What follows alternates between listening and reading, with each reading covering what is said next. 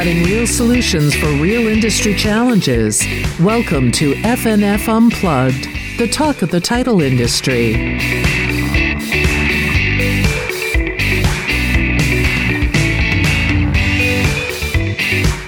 Welcome to FNF Unplugged. Today we have an inspirational leader. Joan Webb is a wife, a mother, has been a home designer, CMO, and human rights advocate. She worked for McDonnell Douglas, commuted to and from Dubai, is a pioneer in the home building industry and associations, creating a state-of-the-art design studio and starting the New Home Company. Joan, thank you for joining us today and sharing your amazing journey with our listeners. Thank you, Linda. Thank you so much for having me. Truly an honor and one that I really appreciate. So like so many of us in home building and really in real estate, my path was not a straight line. When I look at my daughters and how one went straight from college to law school and now she practices, that to me is a little bit more of a straight line. Mine is not. Lots of twists and turns. I'll start from the top and then please join in with me, Linda, if there's questions or anything that you'd like me to focus on. I was raised here in Southern California, a home where education was exceptionally important and where family dinners really focused on the news of the day. And pretty traditional, my mom needed to have dinner on the table at 6, or my electrical engineer in the space world father. I look back and maybe there's a little OCD there, but mom was probably a frustrated stay-at-home mom when I look back. Her parents said that young Jewish women should not have a career in medicine, law, or any other profession. And so she went to college at 16 and tried to break through, but her parents really kept her in a very traditional box. So that was the atmosphere that I grew up in. I studied political science at UCLA, and along the way fell into a college class. Not often, I don't think, that college students can look back and say, there was one class that changed my life, but I really did have a class that changed my life. And it was a class on human rights. And the notion that governments could treat their citizens with such disregard, and put them in prison because of the way they thought, or the color of their skin, or their faith, or their sexual orientation was pretty major to me growing up in a nice little bubble in Southern California. And the fact that individuals could do something about that became something that I'll revisit later when we talk. But I do believe it kind of helped me form my internal mechanism of not being intimidated very easily, let's put it that way, and to stand up for what's right. I had a wonderful opportunity to, after graduation, to do my graduate work with the same professor, and he was quite involved with an organization called Amnesty International, which at the time, it's based in London. At the time, it was really at the forefront of international human rights. Today, you'll hear more about Human Rights Watch, and once in a while, you'll hear about Amnesty International. But I really believed that my path was on something State Department related, something foreign relations, something human rights. And so after I got home from studying abroad, I did go to work for Amnesty International, got to the point of vice chair of the board of the U.S. section at a pretty young age. And along the way, of course, met my husband, decided to have a family. Oh, and Joan, right, what are you going to do to help support the family? Human rights is not one to actually pay very well. Let's put it that way. Fast forward, got a job at McDonnell Douglas. This was in my late 20s. Didn't really go with the human rights work, a big defense contractor. But a lot of great lessons came out of that. And one day I got a call from a girlfriend who was from a home building family. And she was one of my very best friends growing up in high school. And she was running the family's design options business for the home builder. It wasn't any ordinary home builder. Her dad had been president of the National Association of Home Builders, so very involved in the industry, and had sold his company to a large builder from England called Barrett, and had a very nice presence in Southern California. Well, I didn't know if I should work with a best friend. You know how that goes. People always say, don't ever work with a friend. And so I took a leave of absence, jumped in with both feet. And now you and I, Linda, are talking 35 years later. Wow. I mean, how was it going into the home building industry that long ago? I mean, there had to have been some barriers because of you being a woman, right? Well, I jumped in 1987, and so it was the late 80s. And, I would look around the table. I distinctly remember seeing, yes, mostly men, but there were women in sales, there were women in interior design, and there were women in marketing. And other, really other areas, it was all men. And didn't really shake any foundational. I just thought, okay, I'm going to make my way. I loved the notion of going from dirt to neighborhoods. I had never been involved where you got to see from point A to point Z and everything in between. And what satisfaction to be able to see what we actually produce. So she was ahead of her time, really. The options business was pretty non-existent back then for most builders, where basically you got to pick out your flooring. And design in the builder world was tile, vinyl, or carpet. And my girlfriend, her name is Lisa Stewart, and she's a very talented interior designer, just was not interested in the business part of it. She was really a very talented interior designer, but she wanted to offer a lot more. And with my help, we really delved into creating which I look back and really think state-of-the-art design studio for a builder. Well, that led to taking that expertise during a downturn in the early 90s to a company. It's now Taylor Morrison. Back then it was known as Taylor Woodrow. And I led a group of about 40, I think 39 women, one man, in the interior design center world for Taylor Woodrow in California and Hawaii.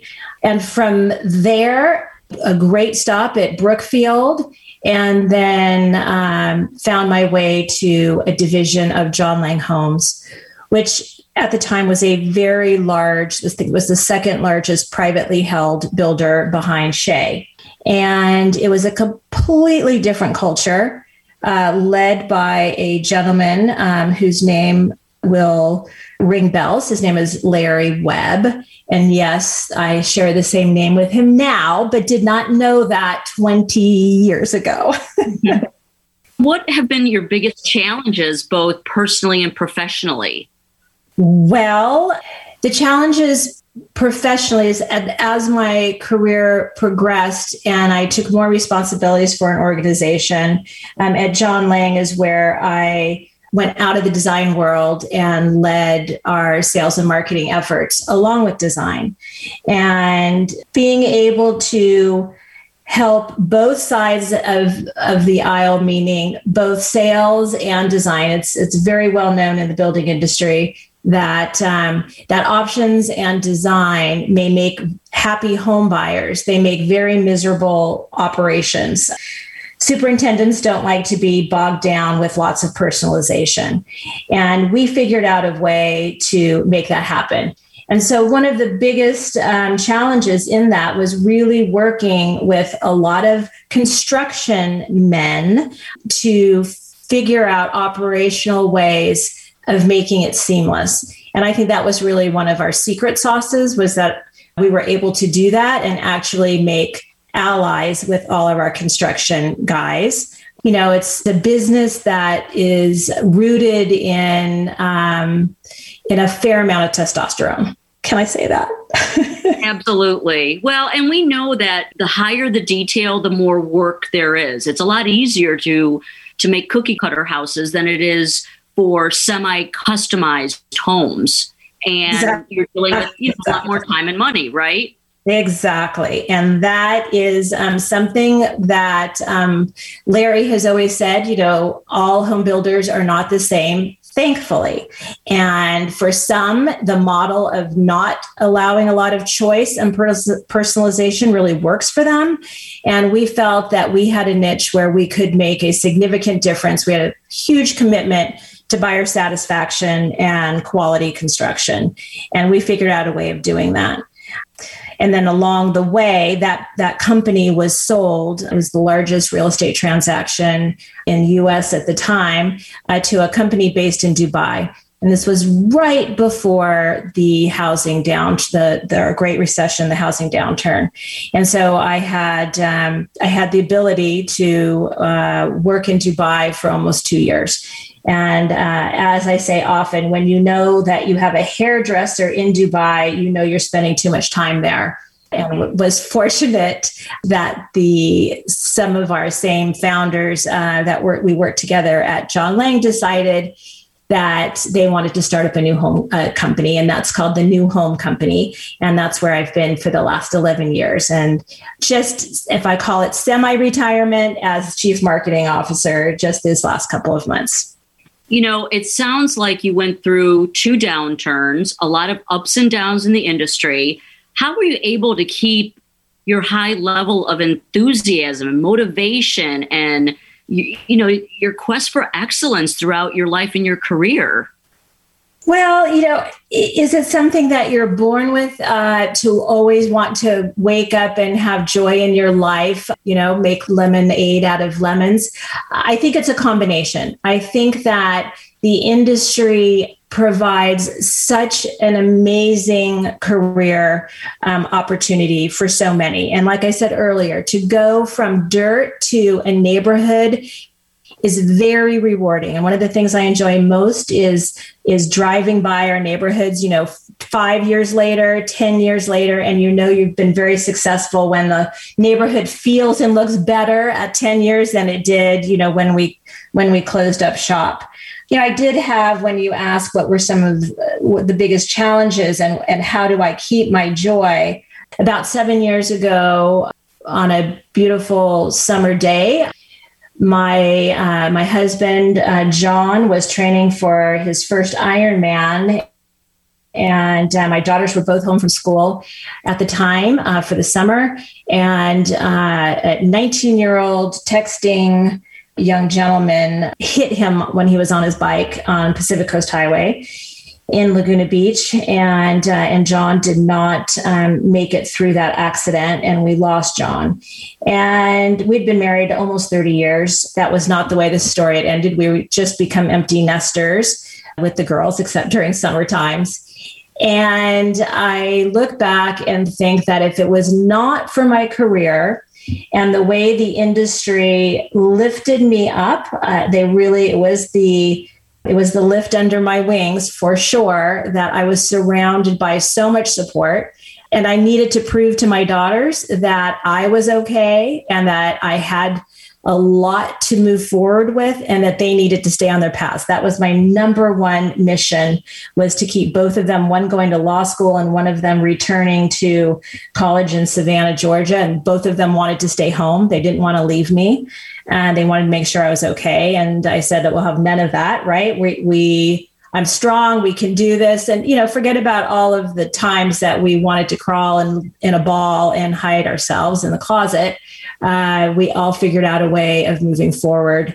And I look back and I think for sure that was a defining time in my career, and be very, very fortunate for everything that the industry had given me. You mentioned getting your strength from your work. How did that feel? How did you derive that strength from your work? Well, it was an interesting time of growth period for the New Home Company, knowing that I had such a huge crisis. The guys that led the company wanted me to take more time off. And I said, absolutely not. Please don't take away my work. That's my therapy. I need to come back. I took a month off. And in retrospect, I probably should have taken more time. But again, it was about getting my girls back to school. And then why would I want to stay home if they're both out? I needed the stimulation. I needed the camaraderie. And I got great strength from being around people. And that's just my personality, right? Everyone is unique and different. And at the same time, I was about to be installed as I think it was the third in 60 years or something crazy like that, woman as the Building Industry Association of Orange County's president. And that they asked if I wanted to defer that. And I said, absolutely not. And I had 3 very distinct goals that I wanted to achieve during that time because I felt like I had a platform. And one was something called Safe Streets, which is understanding the safety dynamics between cyclists, pedestrians, and motorists. And I felt that I was going to have a unique platform with obviously losing John, who was well known in the community, that I could perhaps do something about road safety along the Newport Beach, Laguna Beach corridor. I also wanted to focus on women in leadership because that had been my mantra for the previous 25 years of figuring out ways of making the opportunities more prevalent for women in our boardrooms, in our C-suites, and everywhere beyond sales, marketing, and design in the business. And third was really to mentor our next generation of home builders. So that is what gave me the strength and the mission to keep on doing what I so love to do. Well, and it seems like that some of the volunteerism or the volunteering that you did with these associations and other areas really help with that strength as well. Do you agree? Absolutely. And it's the connection and relationships. I cannot, when people say, what kind of advice can you give me? And the first thing I say is, are you involved with any industry organizations, whether it's, the real estate business or the home building business? What associations, what professional relationships are you working on building? How do you reach out for mentorships? I believe that those have given me some of the best insights into other parts of our business that I would not have had if I had not been as involved in giving back. So it's always right. It's always what we get so much more out of these kinds of things than what we put in. Absolutely. And don't you agree that this is not just for the seasoned person in the industry? This is for anybody, any age. I mean, should be volunteering, should be part of their community, should be raising their hand and being active. Yes. And it's hard, as a working mom, that I remember, going back to work once at 8 weeks with my first and one at 7 weeks with my second.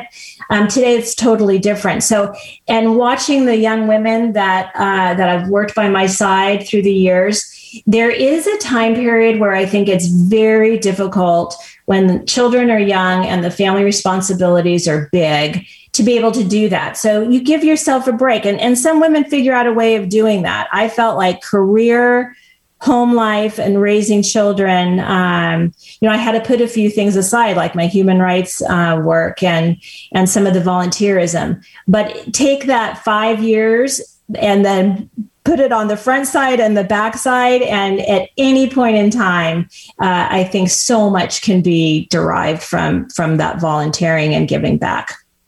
So you kind of set aside some time for yourself. You set aside time for your family. Of course, you have time for work and then set aside for the volunteerism or association involvement. What else can we tell people in the workforce, women in the workforce especially, maybe the ones coming back into the workforce, because we lost a lot of women during COVID because of the pandemic.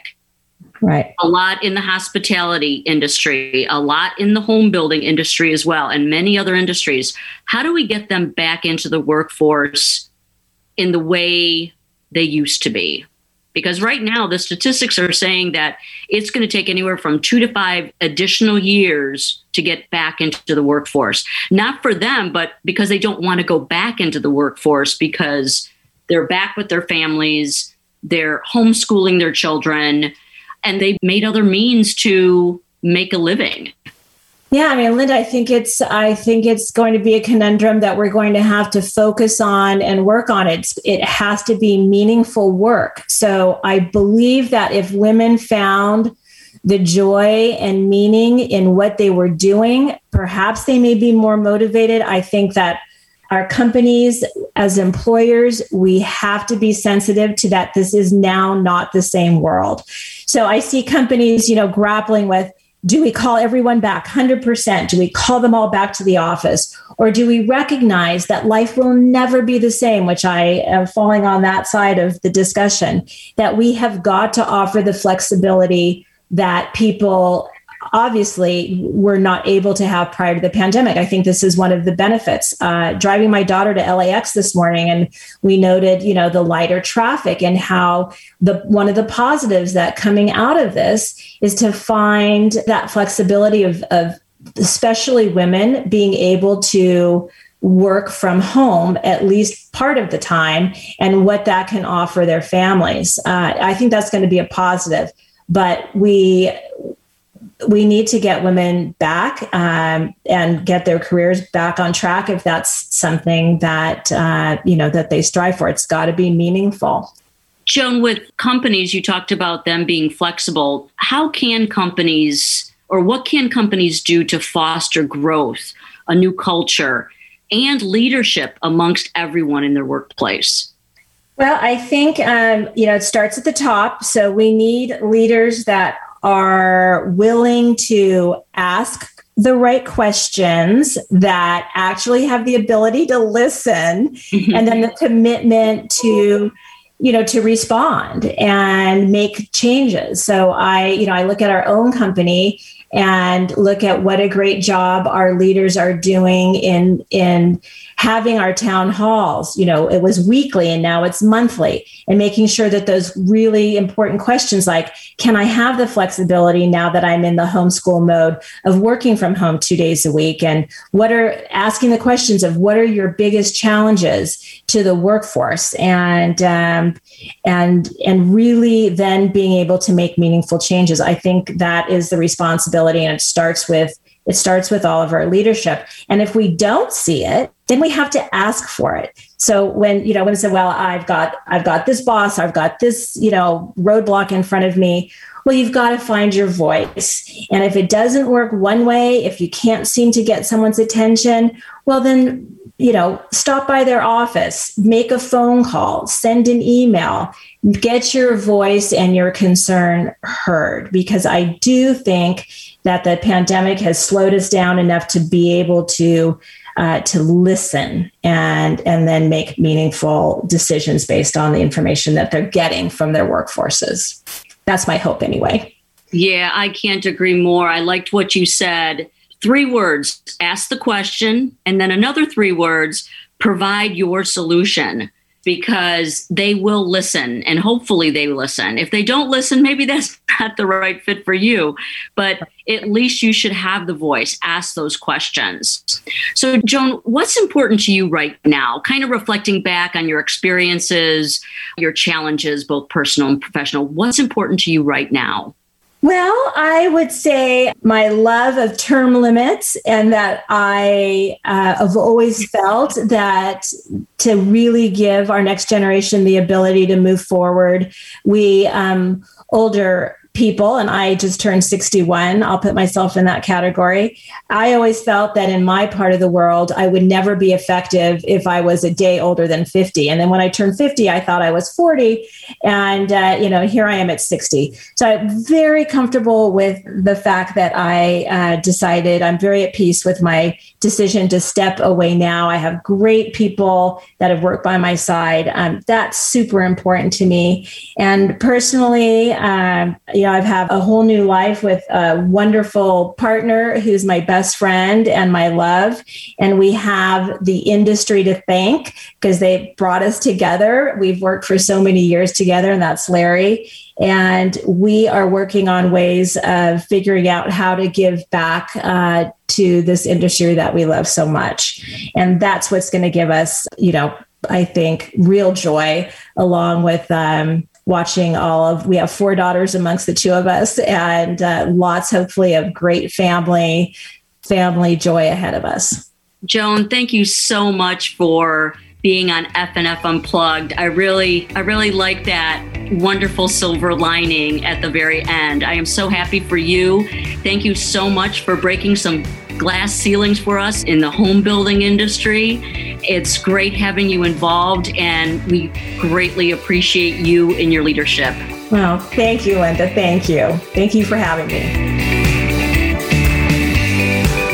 If you have questions, comments, or would like us to feature a specific topic, email fnfeducation@fnf.com. Thanks for downloading FNF Unplugged, a presentation of the FNF family of companies. All rights reserved.